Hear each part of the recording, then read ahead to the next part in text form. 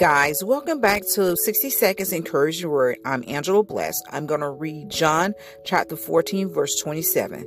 Peace I leave with you. My peace I give you. I do not give it to you as the world gives. Do not let your hearts be troubled and not be afraid.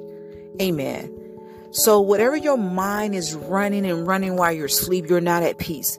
Whatever situation that you have took over to the next day, or maybe years and months into the new year or the new you're still got to deal with those issues. Because if you don't deal with the issues of unforgiveness, malice, or any type of resentment, jealousy, any type of those things, you're going to be not in peace at all.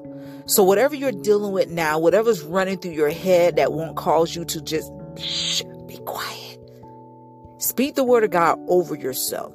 Continue to remove and uproot anything that may be costing you your blessing and your peace. Listen to me, guys. We can give our peace away. So don't allow those things to come in and rob us of our peace, especially our peace of mind, especially our rest when we lay down to sleep at night or in the afternoon, whatever time you sleep. I love you guys. Be blessed.